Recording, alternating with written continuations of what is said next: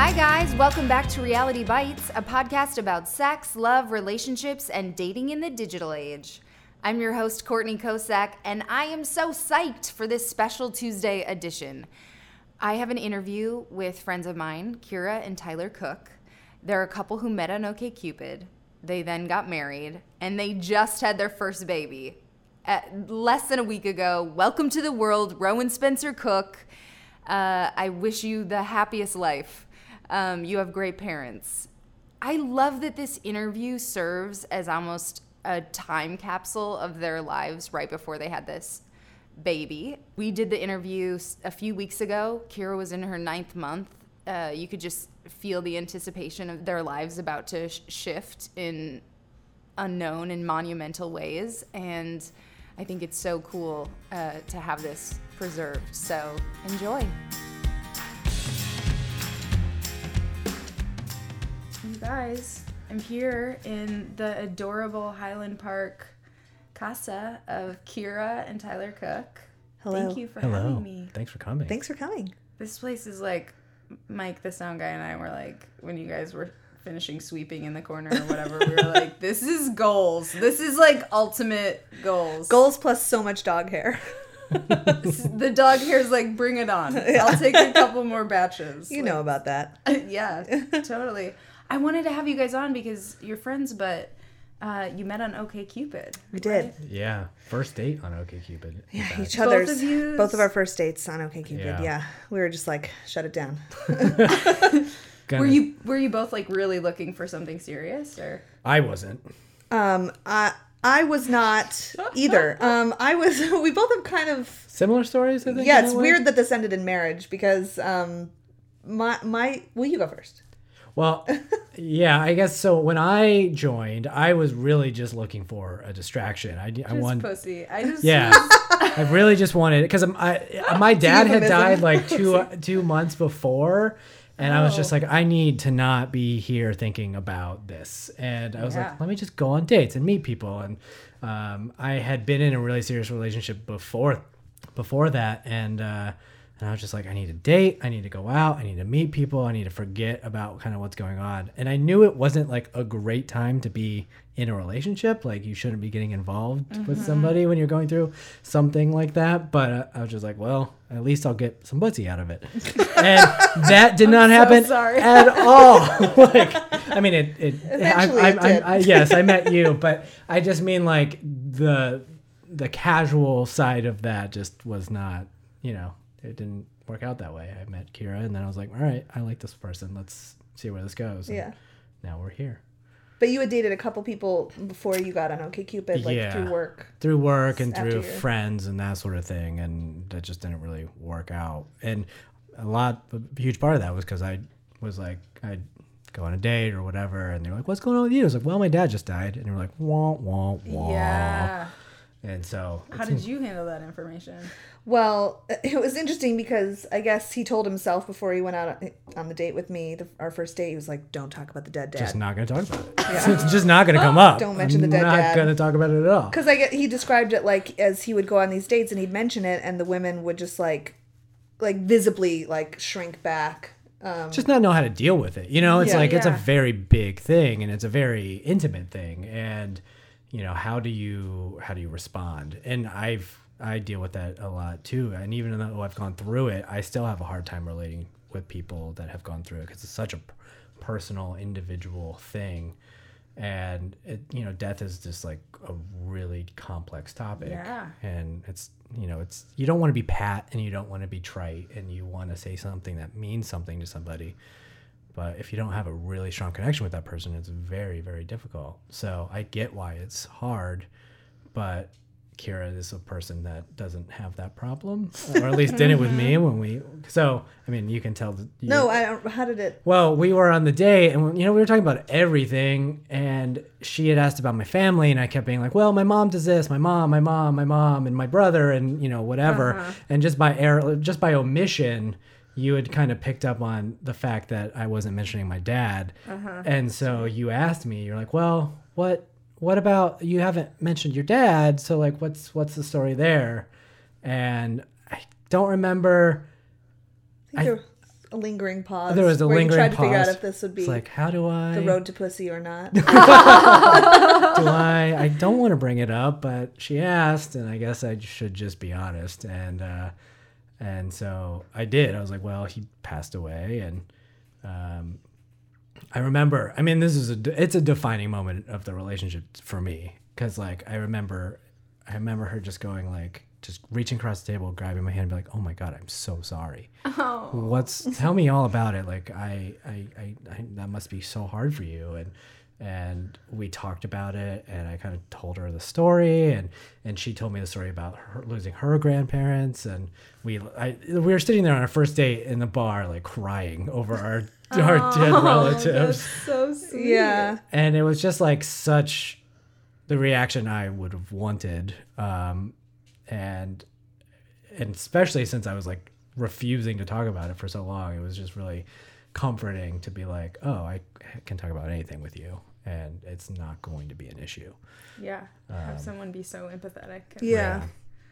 And I think just like because of that, because of his circumstances, like it just immediately began like our relationship off on a foot of it being more serious than it would have been if we just like gotten together and chit-chatted over a bar, and like who knows what would have happened. But because it like immediately kind of ratcheted us to this next level of intimacy, I don't know, we just felt very close very quickly. So that moved things in a more serious direction.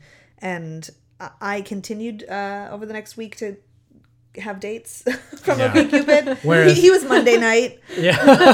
I'll never forget. It was actually after I saw a stand-up show. I was meeting him at like 9 or 10 or something in a bar. 9, I think. But I went to go see whatever that show was that was at the place with the burgers in Silver Lake. Damn it. Mark Maron and Maria Bamford performed that night, and I remember leaving and being like, got a date, got my first OkCupid date. But I had set up like a Tuesday guy and a Thursday guy and a Friday guy because I was like right on OkCupid because I got on it because I was dating all these comedians at the time who, led to the most disappointing of feelings. And it just was not working out. And it was clear, like, I wanted to be in a relationship, like, or I wanted to not feel dicked around all the time, I guess. Wide swath. My boyfriend's, and I wasn't, like, in that place at the time, but I remember his Tinder bio was looking for something substantial. And I was like, yeah. Serious or whatever. Yeah. But, like, something that's, like, feels weighted in something. I don't know. Yeah. You want somebody that's not just a body for the night, like I wanted to have a rapport and to rely on someone and to have somebody that I think like this city and our generation like gets so scared of the idea of like locking down. Are you kidding me? Like, what about all the other people I could be whatevering with? But it's like, it is literally just so much better to have somebody to rely on and to go and to turn to. Yeah. And, I was relatively new to LA. I think I'd been there for a year or two, maybe. So it was also like, there's that first part where you're just like meeting people and feeling lonely. And my friend had fallen like head over heels in Arizona with this guy she met on OkCupid. And she was like, just give it a try. Mm-hmm. Just try. Mm-hmm. And, this was before Tinder. So it was like, all right, I'll try. And I remember like at 2 a.m. setting up my profile and volleying the weirdo messages that you get, like, just like some real creepo deepos. Just to write at 2 a.m., they're there for you. Just like, boop. It was a sense of immediate gratification because I remember, like, making a profile and being like, whoa, messages already. And it was like, oh, no, these are super creeps. Yeah. Like, wait a little while. Yeah, if they're on at 2 a.m. messaging you. Yeah, and, like, immediately notice a new profile. Yeah. Time to bounce. Fresh meat. But I saw him on a quick match. Which is, I guess, the early Tinder thing where it's just like it shows you just a limited profile, but a couple pictures. And I remember being like, now, yes, no to a bunch of guys. And he came by and I was like, oh my God, his smile's so cute. And I was sitting with Miranda, my best friend at the time, who married us. She's there. Oh. And she was like, oh my God, he's cute. And so we pressed yes on that. And then I got an email. It was like at that time, it's like if somebody selected you got an email with like 10 or 15 different pictures. And it's like, if you pick the right person that selected you, we'll set you guys up and like introduce you guys. And I picked her. Yeah. How weird is that? Yeah. Oh my God! So it sent you back a quiz? Yeah, no, not a quiz, but it was like so he got like I think it's 9 women. It's like one of these 9 people said that you were cute. If you pick the right person, you'll both be notified. A quiz. Yeah, a quiz. Yeah. And so I went through, and I think she was the only person I found interesting in that in all of the 9 women, and I was like, all right, cool. But like I was very attuned to the idea of like the creep factor, so like I was extremely careful about like not being a creep, and to the point where I think even you had told me this later is like, if he doesn't ask me out like soon, I am just done with this guy. Yeah, because he took like a week to message me, because it was like you both get an email being like, you both picked each other. Now someone needs to write an email. And I wasn't about to do that. And so he... and I was like, play it cool. Yeah, he's like, play it cool. So we waited like a week. And then there's like, you know, an array of messages. And after a certain point, it's like, listen, we're not pen pals. I'm not interested. I don't want to get to know you over a letter. Yeah. Like, I'd love to make out in person and see what else is happening. Yeah. But I finally did ask you out. Yeah. And... well, I let it go to voicemail first because I had a situation... a long time ago before all this, where I was on like it was like a Craigslist thing or whatever, before even OkCupid. Oh my God, I know, online dating pioneer. Yeah, total. You know, I was testing the waters. This is right when I moved to LA. I have horrible stories from Craigslist. I mean, obviously. Oh my God. But this one guy, it was like incredible letters back and forth, incredible emails. Like just he was so smart, and we were Google chatting and whatever. And then I had a phone. We were like, let's talk on the phone. And he called, and it was a lady's voice. Not a real lady, but like a man lady voice. Like, just like, I was like, I could never be in love with this voice. Sure. No, there's that on Tinder too, where you like look at pictures and then you meet someone and you're like, how does these things go together? Yeah, like, yeah. And you just don't know until you like put the whole package together. Not to resort us to gifts or anything, but like I'm glad I had the phone call first, because it would have been like in person I don't think I would have been able to keep a straight face. I'm pretty sure there's a Seinfeld with that, with a lady voice, but excuse me, I need to leave. yeah yikes.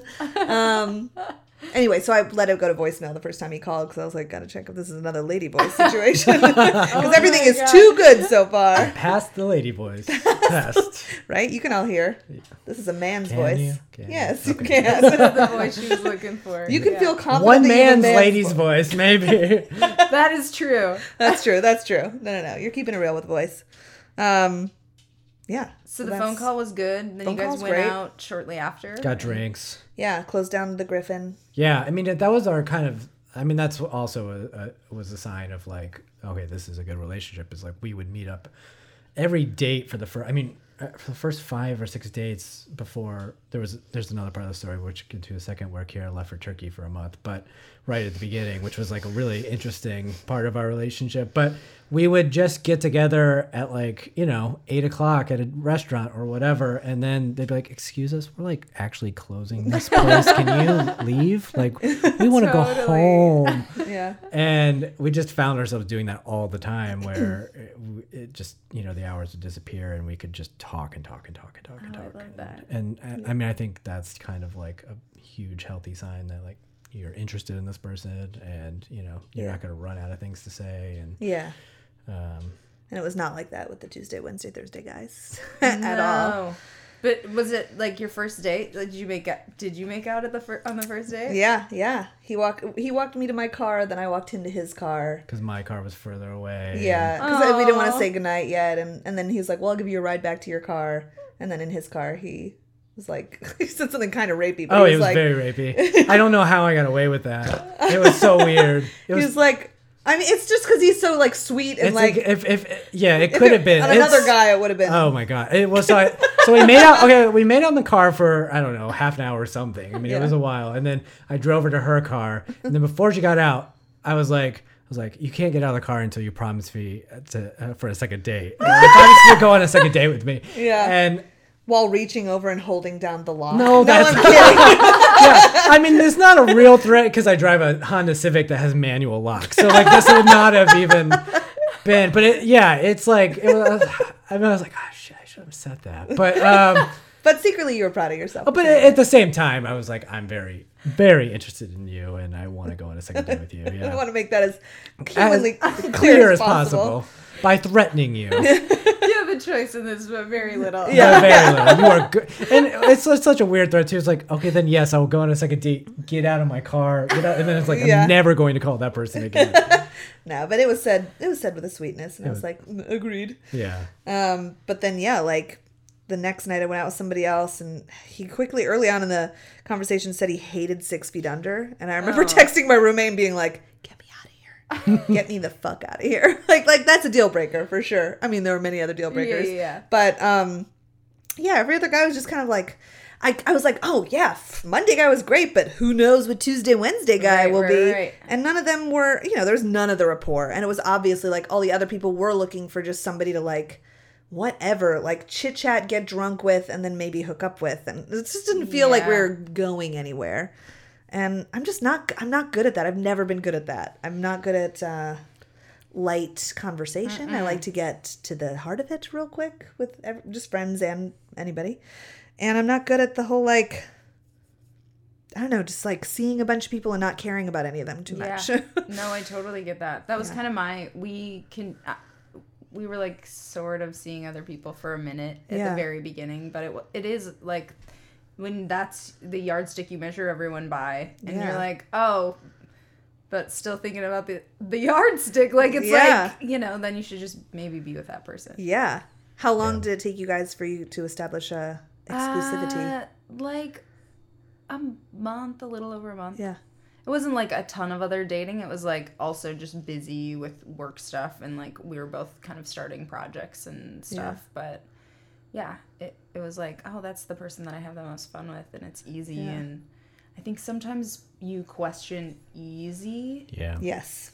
When really that's the best it should shit. Be. Yeah, it's the best shit. Best shit. Totally. I mean, so now that I had that with Tyler, it's like my girlfriends would come and complain so much, and like the bottom line to all the complaints is always like, it's not easy, then you should kind of walk away, because it really just shouldn't be that hard. Yeah, it really shouldn't. Yeah, I've had that conversation with many dudes too, where it's like, why is it like this and this? Like, because it's not right. Yeah, because like both you guys aren't totally gung ho. Yeah, or whatever. Yes. Yeah, so many different factors, but like, it's just the bottom line is it's gonna be, if it's hard now, it's only gonna get so much worse later. So be aware of that, and like but some people fucking live for that. I mean, I have friends that truly do, like, they love it, and so that's the kind of person they go for over and over. And it's also just like, it's not even drama, it's just like you like a person, or you find them attractive, or whatever, and so like you're willing to overlook, and you keep hearing over and over that like, well, marriage is hard and relationships are hard, and that's true, but it doesn't mean that the rapport should be hard or the whatever. Like you run into hard situations all the time, but the thing that makes it work is your ability to work through it together and deal and communicate and like tackle these issues as they come up. Because it's really like, relationships aren't hard, life is hard, and so how you guys work through those things is the important part. And yeah, I mean, so before I met Kira, I was in a really long-term relationship, and we had actually gotten engaged, and I just was like, it was the same sort of thing where it's like, this is just a struggle and a grind, and like you're just like, but I love this person and I care deeply about her, but at the end of the day, we weren't a good match, and it just like that, there were going to be some things that were never going to change, that were always going to be in the way, and as much as you care about that other person, at a certain point you have to realize like, it's just not tenable, and it stops being fun. And then that like shines a light on how hard it is. Yeah. So what's the turkey story? Oh, right. So like 3 weeks after we started dating, my mom's a filmmaker, and she was doing a documentary on the Hizmet movement, which is a Muslim sect that basically they go into war zones and help. Like their whole thing is about like philanthropic missions. So like when Bosnia was being blown up, people are running through tunnels to get out of it. They were going into Sarajevo with $200, in their pocket or whatever, just to open up schools for all the kids that were left there. So like, it's this really amazing movement, and they wanted to hire a non-Muslim to do it so that it was not like a, a press thing or a publicity thing. Like so they hired this white Western woman who my mom, to direct it and produce this documentary about them, so that like, because right now Muslims are in the worst PR crisis they could possibly be in, and so they wanted to like get the name out there of like there are Muslims doing really good work around the world, and it's an international movement. It's actually led by the guy Fethullah Gulen, who Erdogan, the current Turkish president, wants to have assassinated and killed. He's blaming him for the recent coup. But this guy is like an aging old Muslim guy who lives in Philadelphia or somewhere in Pennsylvania, like on the outskirts. And he's protected he lives in America now. So he's protected because Obama's protected him for years. But anyway, they're very worried that Trump is going to give him up to Erdogan and blah, blah. Oh, God. Yeah, it's very intense now. But at the time, this was years ago where none of this was even a blip. So I was assisting her. I was going to be her PA. So she was taking me with her to Turkey, and we were there for 3 weeks. I think it was a long ass trip, and we were taking like 3 flights a day. It was not. I was like, sweet, I get to go see Turkey and be a PA, but like chill. We're really working. Yeah, I was really working. Yeah. But yeah, so we were at this like new relationship, and it was going so well. And I mean, in that 3 weeks, we probably went on like 8 dates or like hung out a lot. Yeah. And we, it was getting serious or semi-serious for sure, and then it's like, all right, I'm just gonna peace out for a month. This is cool, right? Like full butterflies. You're like, okay, I guess, sure. Yeah. And it was a big question. We're like, well, I mean, what's this gonna do for the relationship? Is it gonna stall things? Is it going to? I mean, we were kind of both in this place of like, well, we're just gonna have fun and see where this goes, and not really like. Keep in touch while I'm gone, kind of thing. How did you talk? Yeah, it ended up being like we wrote each other like 3-page letter emails every night. Like I couldn't wait to get back to the hotel every night because I knew I'd have a long ass email from him, and then I'd spend I'd stay up till the wee hours writing him back, and that. It was great. And I remember every day the DP would be like, he was this dick dude, but anyway, he was like, oh, your boyfriend, blah, blah, or whatever. And I kept being like, he's not my boy. Like, he's not. We just started dating. Like, this is very new. But he's like, you're running back to your hotel room to check your email. Like, you're so excited, because it was before I had an iPhone or whatever. So I was like, please, like, let there be an email when I get back to the hotel. And there always was. And we just, like, learned so much about each other by writing these letters. It was really romantic. Yeah, and I think in that form, it's like you are forced to be more intimate and open. Because, like, I mean, you can't just put fluff in that 3 things. Yeah. No, it's like, so yeah, there was, I mean, it was funny because I feel like it was, I think it did like so much more good for us than if you had stayed. Cause like, I think that just allowed us to really get in and get to know each other in a very, very. While also like having the remove of being like, do I like this person enough to miss him really? And I did, and he did. So that like, It was super old timey, like way of getting to know each other, which was pretty wonderful. It's like word letters or something. Yeah, totally. Yeah. Yeah. And I was sharing a hotel room with this horrible girl because whatever, it was like an interfaith trip. So there was people of every religion, and we interviewed them in every city, and she was such a brat. But it's like just this odd situation of going back to this like hotel room every night with this total stranger who was such a spoiled brat, literally stole rocks from archaeological sites that we visited. Oh yeah, we went to one of the oldest like sites of humanity in the world, where this guy like discovered this whole civilization underground a couple years ago, and so it was this archaeological dig site, and we were warned like, please do not remove. And it's like, of course. But we get on the bus. And this has nothing to do with us, but whatever. Anyway, we get on the bus, and I just think it's so funny. And one of the like guys who was leading the dig came on the bus and was like, I'm not going to say who. We know somebody took some rocks from the site. Please, you don't have to say who you are. Please just return them. Like, if you could all get off the bus and whoever it was, return them or whatever. And we're all looking around like, who the fuck would do that? And, of course, I knew because I was sitting next to her, because I sat next to her every night and slept with her every night. Old dusty hands. Dusty hands, yeah. Who ate the donut? Yeah, who ate the donut, exactly. Pretty clear. And, it's silent on the bus and nobody's moving. And finally, he, like, looked right at her. He's like, please give back, whatever. Ooh. She opens the bus window and throws them out the window. And she's like, ugh, here. It's not like it even matters anyway. I was like, fucking for real. Yeah. So that's what I was rooming with every night while writing these letters. She's an official spoiled So brat. I just looked so much better by comparison. Yeah, that's it. Because of her, Thanks. we're together now. But it was like an intense long 3 weeks. And then it was just on when It was you just got back. on. I had one last OkCupid date. Did you? Wow, I didn't know about that. Yes, you I'm did. just We had finding a fight about it. Did we? Yeah, because I was like, we're not.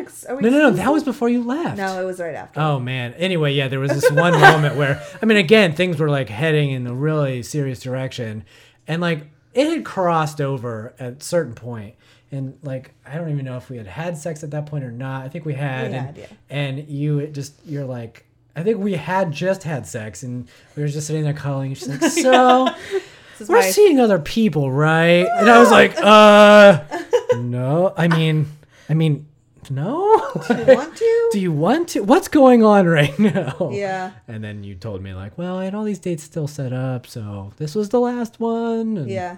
It sucked anyway. Yeah, it did. I mean, of course it did. But it was just like, in the back of my mind, I don't know. Not that I felt pressure, but like, you get on you got on the site and it's sort of like, well, you don't know. Like maybe it'll be an even more incredible rapport, which was stupid because it was already so easy. But, it was that thing where it's just like, I don't know. I'm single. I should try all the things, right? And it just kind of matters what stage you're in. Like, yeah. I don't know. I would still like kind of in my head getting over someone else that I'd like casually dated but was like pretty into. Yeah. So I wasn't even necessarily like thinking at the beginning of dating my boyfriend like, oh, this is going to be the guy. I was like, oh, I'm going to have to look for a while. Yeah. So it's just like getting your headspace into, Right totally spot. Yeah, that is. I mean, it's a huge thing, and that's the weird thing about our story in a sense, because like we both were like, we don't want anything serious, and of course, when you let that down, the moment you say that, it's just like there it is, and you have to make that decision, and then Yeah. And here we are expecting a child. Yeah. So couldn't have gotten more the rest serious. of the timeline though? Oh, so yeah, so she got so when she got back from Turkey, I just had planned this like pull out all the stops, epic date. Yeah. Cute. And I was like, you're back. I'm sealing this shit down. Yeah. But even then, I think that did happen right around that time. And you had just made it clear, like, I am just now getting back into dating.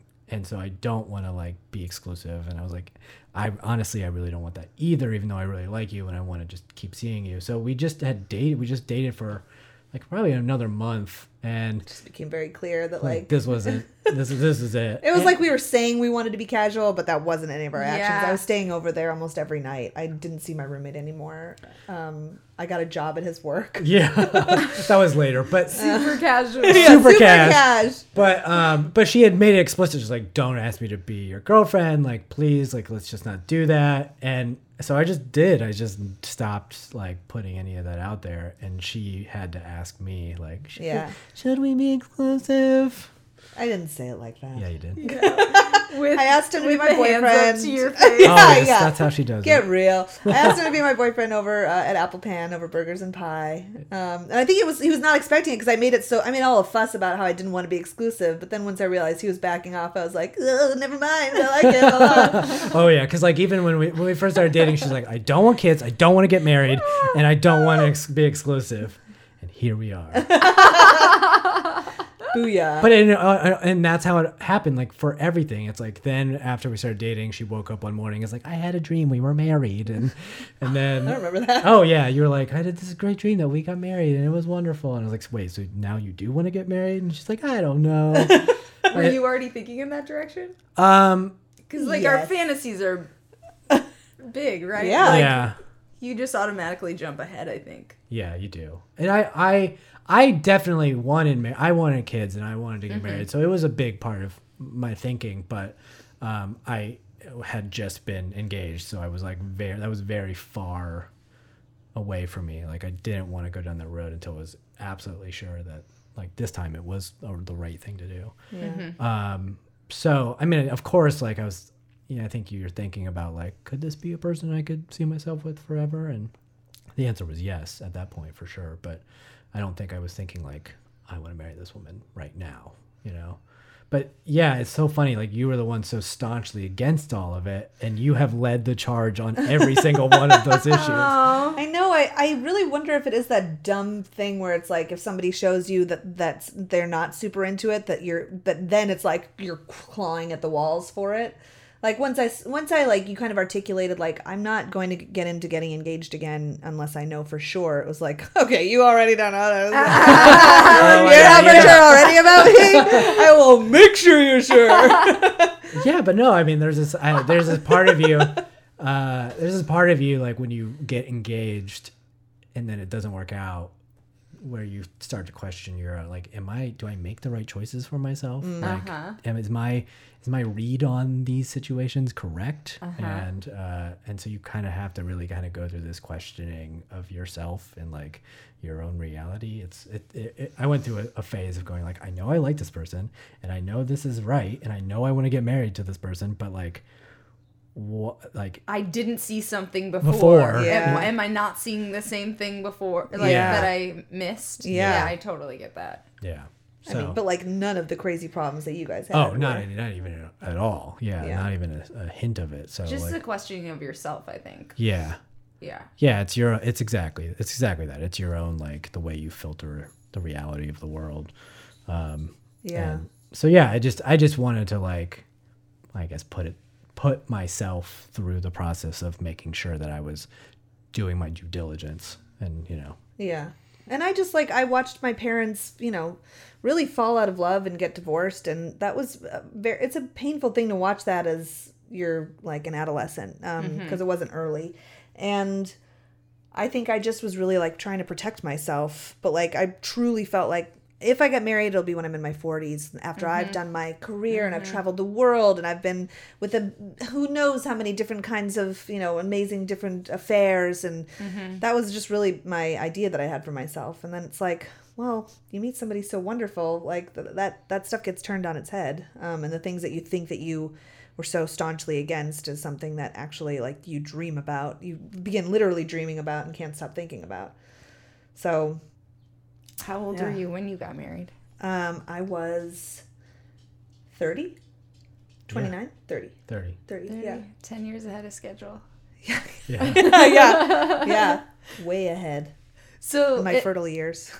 And then you guys have been married for how long before baby is coming? Got baby. We just had our 2-year anniversary last week. Yeah. So.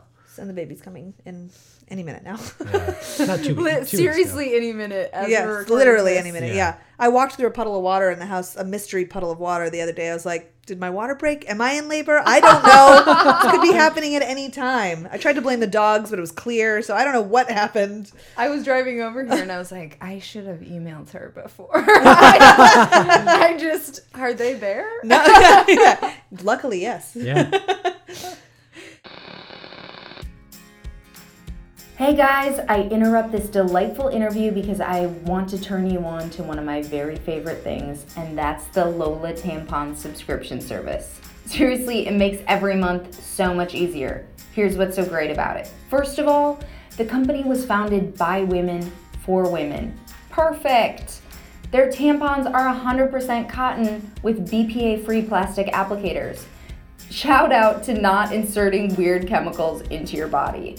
The subscription is legit the best. It's fully customizable, it's super flexible, you can change, skip, or cancel at any time. Most of the time, you don't even have to think about it. Plus, they now offer pads, liners, and non-applicator tampons. Basically, I love Lola tampons, and you're going to too. So for 60% off your first order, visit mylola.com and enter Bites with a Y when you subscribe. That's mylola.com, promo code BYTES. Come on, let yourself fall in love with Lola. They will never hurt you. And now, back to Kira and Tyler.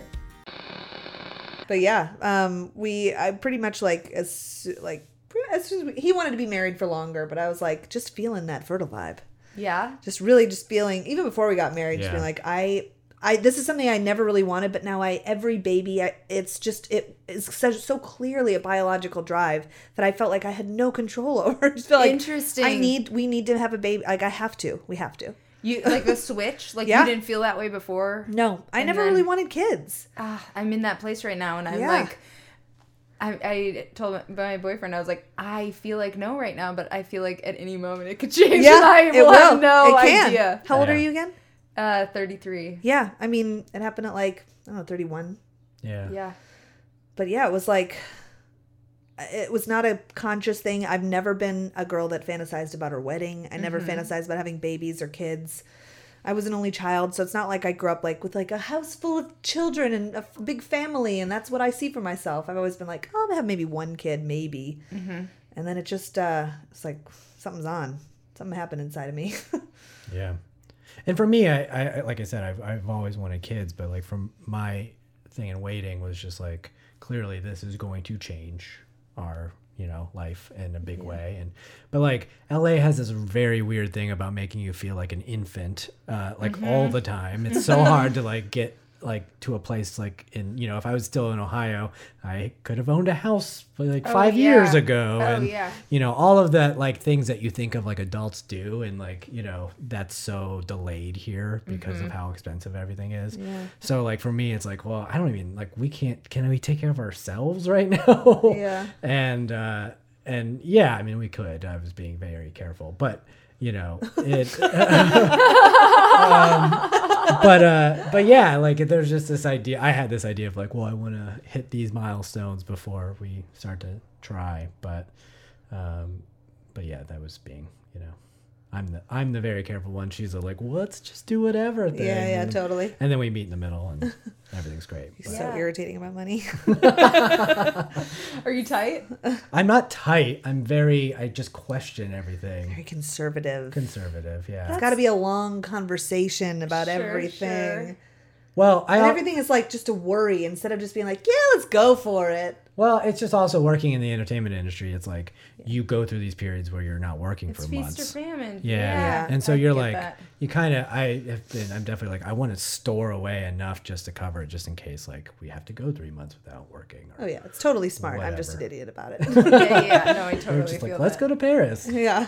It's like, Ooh, the answer is always yes. The answer's always yes. It is always yes, right? Thank you. But and we are going in September.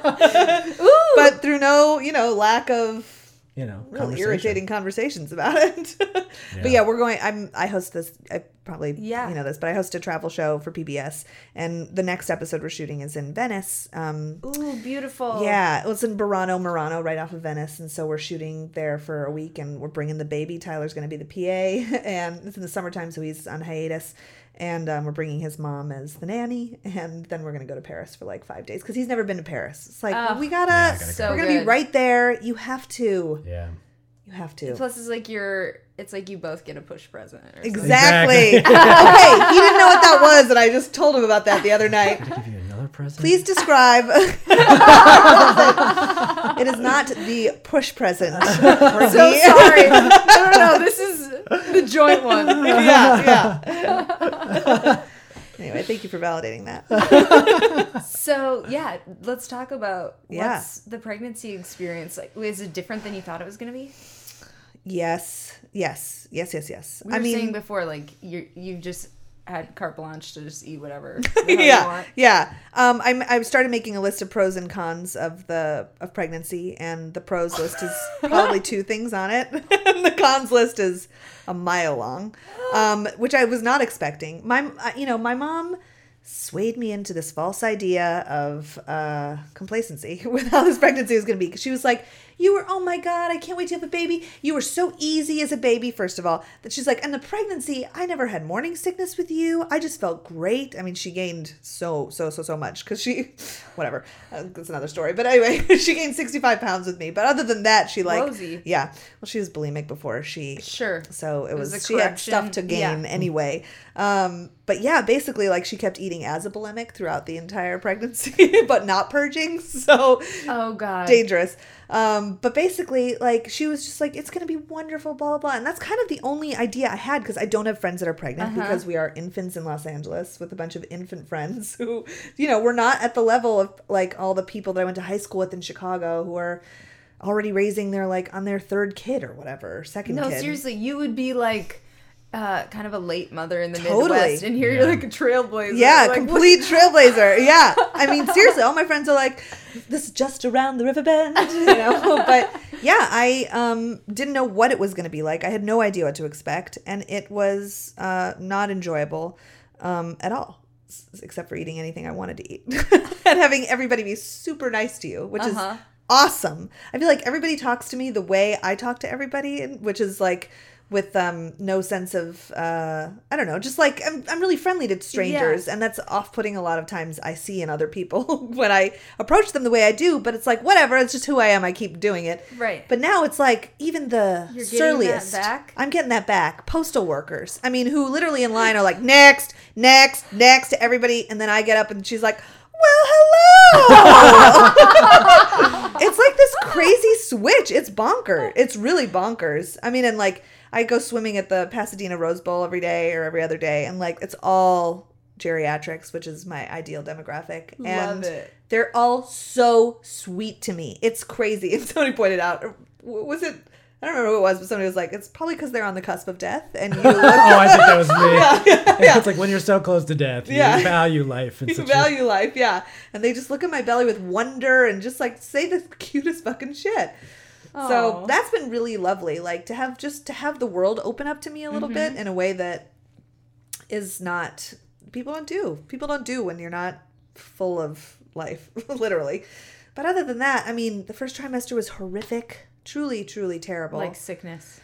Unreal levels. I know of morning sickness. We all know morning sickness, quote unquote. Right. And I knew that it wouldn't just be in the morning because that's like whatever. Right. We see that in movies. But I did not know that I would feel like I was on the worst ship storm from the moment I woke up until the moment I went to sleep. Like, it doesn't end. There's no relief. And I'm not a puker. I didn't vomit at all. I haven't thrown up in like 12 years. My body just won't do it.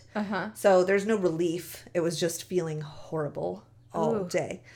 Plus a myriad other, awful symptoms. So, and there's no relief. There's just nothing.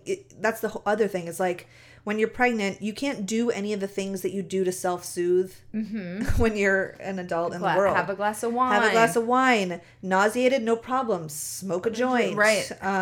Drink a cup of coffee if you have a headache. Whatever. Anything. Like nothing that I would just do or do really hard exercise. I had to stop doing that because like that was something that used to make me feel really good, and I had to stop that a couple months in because it's just like you're the weight in the middle of your body can't support it, and you get fucking tired. I had to nap every day. Like I never nap.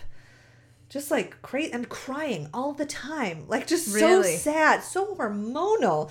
Tyler came home one day and I was just sobbing, and he was like, "What happened?" It's like, I don't know. I just am so sad. I feel horrible.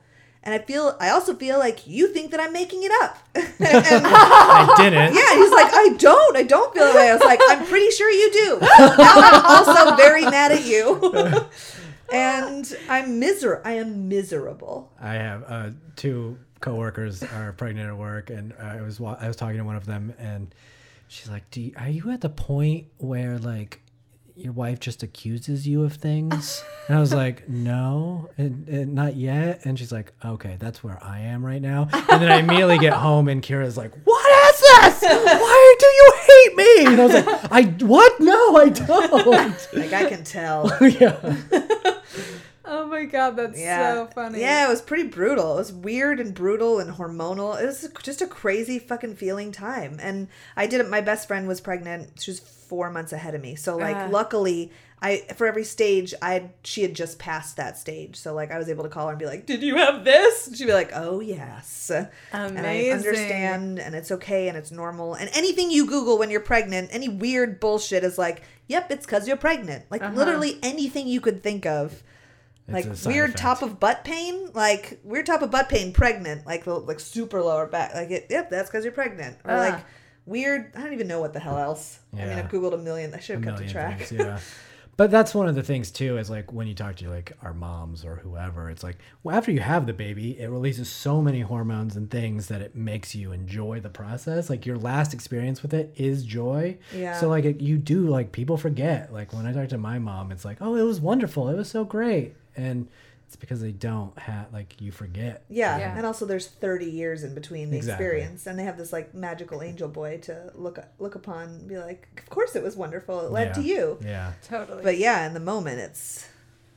I don't mean to turn anybody off to this process, but literally adopt. And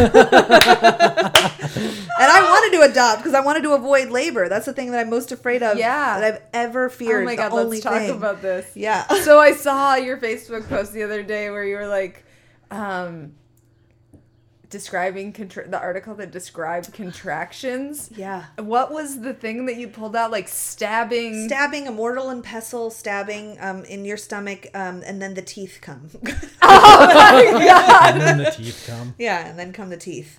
So yeah, I mean, and there's 18 of those like horrific descriptions from different women about what it feels like. And that's what's also crazy is this thing is around the bend, and I don't know what it's gonna feel like. Like so that's why every day I'm like, is it starting? You know? Yeah, and it's different for everybody. I right. mean, people describe it differently, and there are women who have like great, orgasmic birth. Literally get off doing it. Yeah, we had to watch the orgasmic birth documentary for a childbirthing class, which is a horrible documentary, but horribly made rather. But yeah, some women are just like, and then they like reach down and catch their and then you hear the midwife like, catch your baby, and it's like and like catches the baby. It's like, and you're watching it. It's a video. Oh my God. It's not being made up, but it's like, that is not gonna fucking be me. I just know it. Just know it. I know. Yeah. I'm just not that way. No, I know. Yeah, I'm not good with pain. Not a fairy child. I'm not good with pain. I just got in an accident. Somebody rear-ended me on the freeway. I had to spend the night at the hospital just to make sure that my baby was all right. They wanted to test me all night. And like they had to put a needle in my hand and connect me to the thing. And she's like grabbing my hand and be like, yeah. It's like, it's just a needle. It's fine. No, it's like, it's really just not okay. It's not fine at all. Oh, fuck. This is so relatable for me right now. Yes. You're very afraid of it? Oh, yeah. Yeah. Yeah. And like, but postpartum depression scares the shit out of me. Like, I just feel like with my constitution, like, I'm the first, I'm a candidate for first that. To go. First to go. Yeah. I don't know. And it is, like, some women are just fine. They, like, totally random. are, like, right back at work and, like, not that that's, like, a marker that you have to hit, but, you know, they feel like that is good for them in that moment. And I just feel like I'd tap out for 2 years and just be like, see you guys later. Yeah. I'm mostly worried. It's like one step at a time. I'm first worried about the delivery, and then I'll be worried about keeping this baby alive. I'm not really worried about postpartum depression because my constitution is not inclined that way. Yeah. However, that's maybe why I should be afraid of it, is because it does strike at random. You never know. But I think a lot of that is like having a good support system around you. You know, and feeling like I'm just very aware that like I'm a freelance writer and actor, so my life is already kind of like very fluid. Yes. But I might hate being at home with the baby every day. Like that, I might be bored to hell, or I might love it. I'm not sure. But I'm trying to make Tyler aware of like I might hate it, and then we need to come up with another game plan because it shouldn't be all on me. That is the way it's just sort of set up culturally.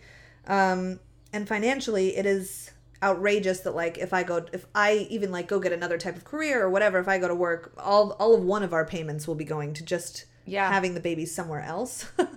So I don't know where it's going to be very interesting to see what happens with it, but I think a lot of that is like people feel postpartum depression because they feel stuck at home. Yeah. Doing nothing but looking after this baby, and we're not in the 19th century frontier anymore, and it's not how we're built, and it's not how our lives have been. Totally.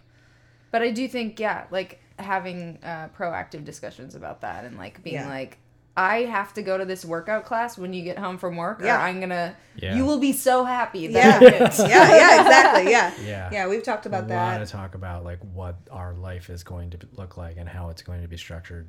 so that there is some level of parity, or as much as one can have when, you know, I go to work and work for 10 hours and you know, come home. But yeah, I mean, it's interesting because it is this sort of life altering, in such a huge way, life altering, that you really have to like talk about like every possible scenario and what that means and how it's going to work. And then when you have the baby, it's just like, you just have to react. I mean, that's the thing that we kept. One part of our childbirth class was like, you know, list all the potential problems you see coming from this and then come up with solutions. And like all of our solutions were like, well, we're going to have to wait and see. Like, you know, it's just, you just don't know what the right answer is going to be until you're kind of faced with the problem. Yeah. And that's an interesting thing. I think this whole experience, I'm definitely, as we've talked about already, like a planner and, you know, this, and it has to be like that, and kind of trying to control the situation as much as possible. And I realize that I just have to completely give that up. Like, it's going to be the baby kind of dictating what needs to happen and how things need to go. And those will answer our questions more than anything. Yeah. Might be a good baby, might sleep a lot, might be easy, might be a terror baby, might cry nonstop, might have acid reflux, might whatever. Sleep is my big thing. Like, I love to sleep. And I'm so dreading that not being a part of my life. It's going to be a rude awakening for this guy. I think that's when those conversations, like, your compatibility really comes into play. Yeah. I don't know if I could feel comfortable living with that, because you got to go to bed and wake up the next day knowing, like, that's how that person talks to me. Yeah. When they're feeling emotional or a heightened state of anxiety or whatever it is. And that's not an easy thing to live with, is like, and because you're going to only experience that again and again. And my parents did not fight clean. I did not grow up watching clean fights, you know. And Tyler definitely helped me like stop doing a lot of the bullshit that I think was shown to me by my parents. But yeah, that was a learning curve for me, because I'm like, they were name callers. I was happy to do that. I'm happy to like walk out of the, be like, whatever, like, I'm done with this conversation, like just walk out of the house or leave the room or whatever. And he's like, no. We're not doing any of that. That doesn't work for me, and that doesn't work for you. Yeah. And, you know, that petulant moment, you're just like, fuck off. Like, I get to do what I want. I'm an adult woman. It's like, you only hear your mother saying that or acting like that so many times before you feel like, yeah, that is an appropriate response. And it's not. And so he had to teach me the wise ways. Yeah. But no, I mean, you already did it for the most part. It's just like, you know. Makes sense. Yeah, I didn't have to do too much.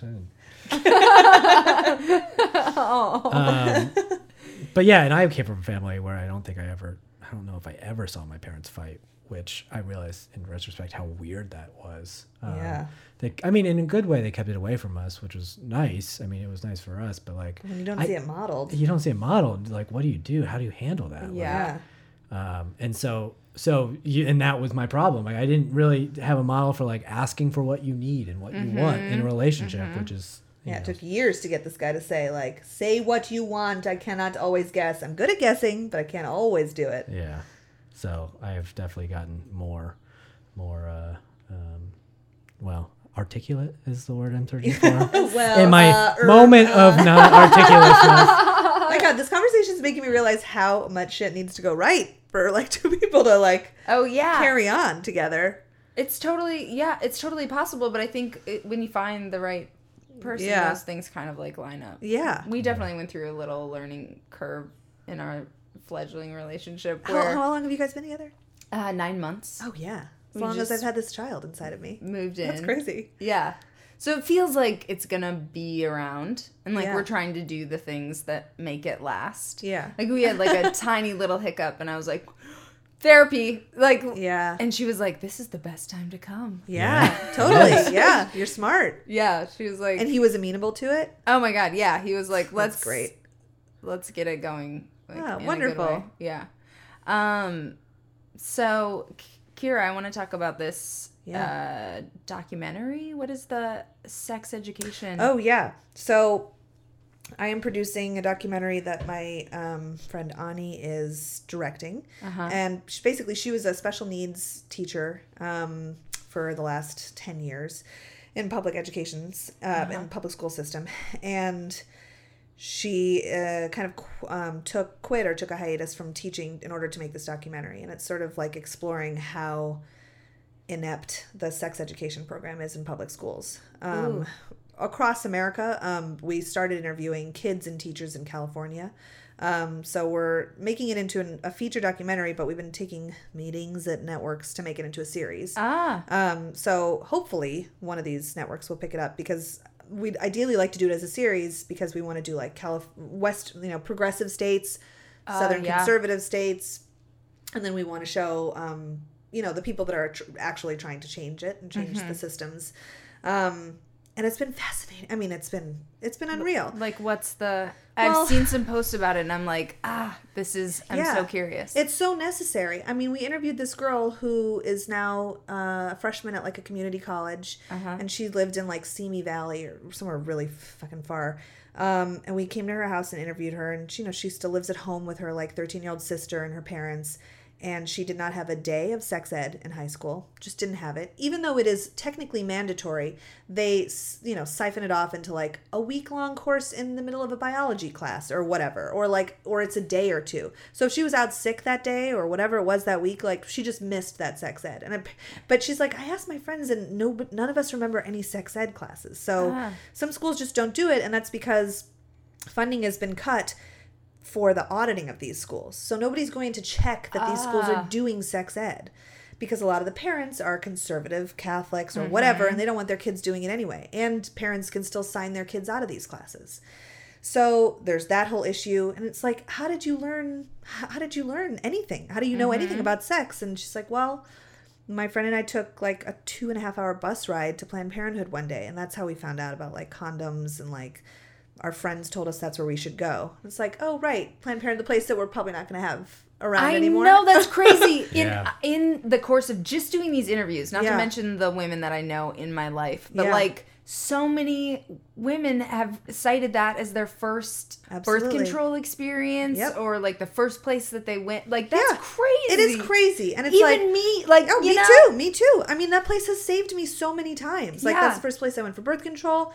Like, if I'd had when I moved to LA, I didn't have insurance and I didn't have a doctor here. Yeah. So, like, anything that was going on. You get a UTI, yeast infection.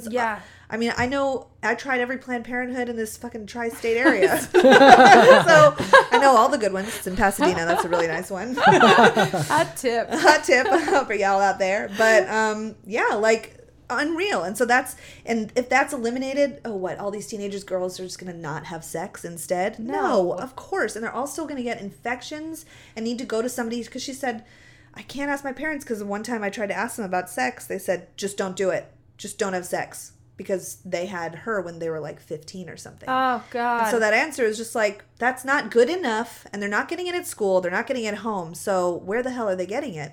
So it's been really interesting hearing kind of kids from all different socioeconomic backgrounds talk to us about how they learned about sex, what they're being taught in school. Only half of the states demand that it's a medically accurate sex ed program. What does that mean? So that means that they don't have to say this leads to an STD, or this doesn't necessarily lead to an STD. They can say shit like abstinence only. That can be their sex ed program. I mean, that was mine. I mean, truly. Yeah. I grew up in, conservative Midwest, where it was like our sex ed class literally was just showing slides of different STDs and basically being like, if you have sex, this is what's going to happen. Yeah. You're going to get pregnant tactics. And you're going to have STDs, and that's it. Yeah. And like, and there's no emotional component. None of the kids we've interviewed, even from like pretty like liberal schools, have had any of them address non-heteronormative sex. And none of them have talked about a huge part of sex, which is the emotional aspect of it. Like, so it's all biophysical or reproductive, which is not, I mean, we should be learning the gamut. So then we want to go like to abroad and see like, all right, what are the Swedes doing to teach theirs? What are the French doing? Because the French are teaching female orgasms, and none of them are about female orgasms in American sex ed programs. That's the thing I don't understand about the conservative viewpoint with this, is like their goal is to have teenagers not have as much sex, so that way there's not unwanted pregnancies, but like the way to do that is with birth control and talking about the emotional component, talking about all those things so people can make an informed decision. Right. And like, it's like you're taking away all the tools that these kids would need to do that for themselves. Yeah. And empowering them to make their own choices, Yeah. which just seems so counterintuitive to me. Yeah. It's a hugely layered topic, and there's so much to dive into about it, and there's so much that is so lacking in the programs. So we're kind of trying to shed light on that and hopefully affect change by shedding light on it and having, honestly, a lot of the schools are like, well, it's awkward for the kids, for the science teacher, for the whatever. Who gives a shit? Exactly. But it's like, that's why they're not like, there needs to be an outside, every school should have allotted funds to have an outside contracted company come in and teach them. Like, that's how it should be. So that there is no like, I don't want to ask my science teacher or my English teacher these questions, because it is sensitive. We get that. But like, it's not being handled properly. It's amazing that you guys are doing that. I hope. Yeah. Hope the meetings go well. Thank you. Yeah, me too. We have a big one on Monday. Knock on wood, so whatever. Yeah. Who knows? But, it's Hollywood. But either way, we're going to, put out a feature documentary independently. So yeah, I've been producing that for the last year, and we'll continue to. Awesome. And you're going away to do more Islands Without Cars. Yeah, we're in our second season. You can find us on the Create Network or PBS. And yeah, we're kind of at the end of our second season now. So it's been, an ideal job. It's called Islands Without Cars. We go to islands that prohibit modern transport. It's gorgeous. It's gorgeous. Every place is all gorgeous. the imagery is gorgeous. Yeah, and it's you. Of course. You're fun. No pollution. Yeah. And it's my ideal job. It's mostly the elderly that live on these islands. And I get to interview them, and they're all these like usually old sailors, because a lot of them are like old fishing communities or whatever. Yeah. They're dream communities. They are my dream communities. Yeah. This is my dream job. It's like we go there and we just like, why do we live the way we live? Yeah, but why? we continue to do it. Absolutely. Because we like the internet. Yeah. Basically. They do all have the internet except for one island. One island had no electricity or internet, and we literally helicoptered out of there. So it's like there's 5 islands off of Italy called the Aeolian Islands, and one of them was just like a volcanic like rock where people like were living 40 there, people though? lived. Yeah, it's such a small community. This like one, like expatriates from like Spain like lived at the top of this fucking hill that we climbed God knows how long to get to, and ex-flamenco dancers, they're just like, we love to be off the grid. And at the end of that, we were supposed to spend like I think 2 days there. By the end of the first night, our producer was like, get me the fuck out of here. So we literally chartered a helicopter and got to the next island early. It was like, it was a little too rustic. Amazing. Tyler, you're working on the AMC's Preacher. Yes. And what's Glow? Have I missed ads on Glow? Glow is just starting to like be promoted. It comes out in June, so it's not out yet. But Glow stands for the Gorgeous Ladies of Wrestling. Oh my God, And I'm excited. It was an actual wrestling federation in the 80s. It was like the female only WWF of its time, and it was like a hybrid skit show and wrestling. Like, it was a very, very bizarre show. And so this is kind of like imagine like League of Their Own, but about female wrestlers set in the 80s. I'm listening. And it is awesome. It's so fun. It's such a great show. Alison Brie is a star, and Mark Maron's in it, and there's an incredible cast. There's a huge ensemble, kind of like it's from all the people that did Orange Is the New Black, so it has a very similar kind of like makeup. And yeah, it's so cool, and it's so awesome how like this idea of a wrestling show allows you to explore like all of these ideas of like the Reagan 80s, and kind of like either social issues and race issues and all of these things that kind of like get tied up in the way that we deal with things in the pop culture setting. It's a cool show. I hope people dig it. I think it's gonna be something cool. Awesome. Yeah, so I did that in the fall, and now I'm back on Preacher, which also airs in June, but it's that's in its second season, and it's kind of just chugging along. Sweet. And you don't have to use those emergency funds. Yeah. Exactly. The writer's strike was a nail biter. Yeah. Oof. but no, we weren't going to be able to go to Paris if it strikes. So Paris was saved. Yeah. Amazing. The problems people. I know. And your jobs and whatever. Yeah. And you guys are like, you're at Flame Like Me, and you're at Tyler Edits. Yeah. Yes. Yeah. You guys have to follow them. They're like Instagram goals couple. There's someone who shall remain unnamed who's like, that's a man who's like, that is what I want. Their cute little internet back and forth. He's like, that's the dream. What is it? I can't. I'm sworn to secrecy. Oh man, I'm blushing. I love that they were like, whoever that was like, I'm gonna give a great compliment, but like, do not tell anybody. I cannot be known for this. Yeah. Obviously a comedian. Sworn to secrecy. Okay.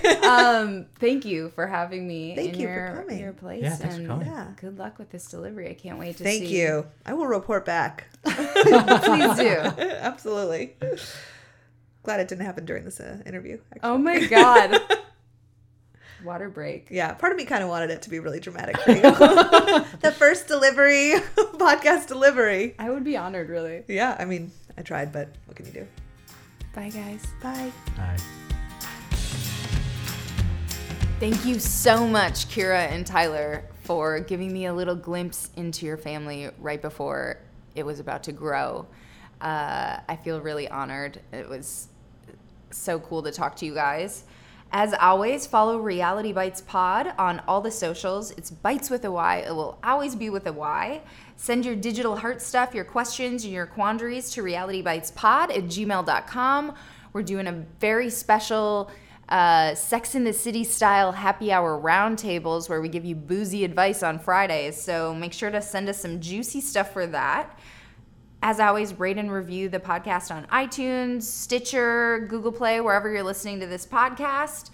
The show is produced in partnership with JASH, so big thanks to the Talk Show Labs team over there for all their production assistance. And we will be back with our next all-new episode on Friday, so you're not going to have to wait long. Bye, guys.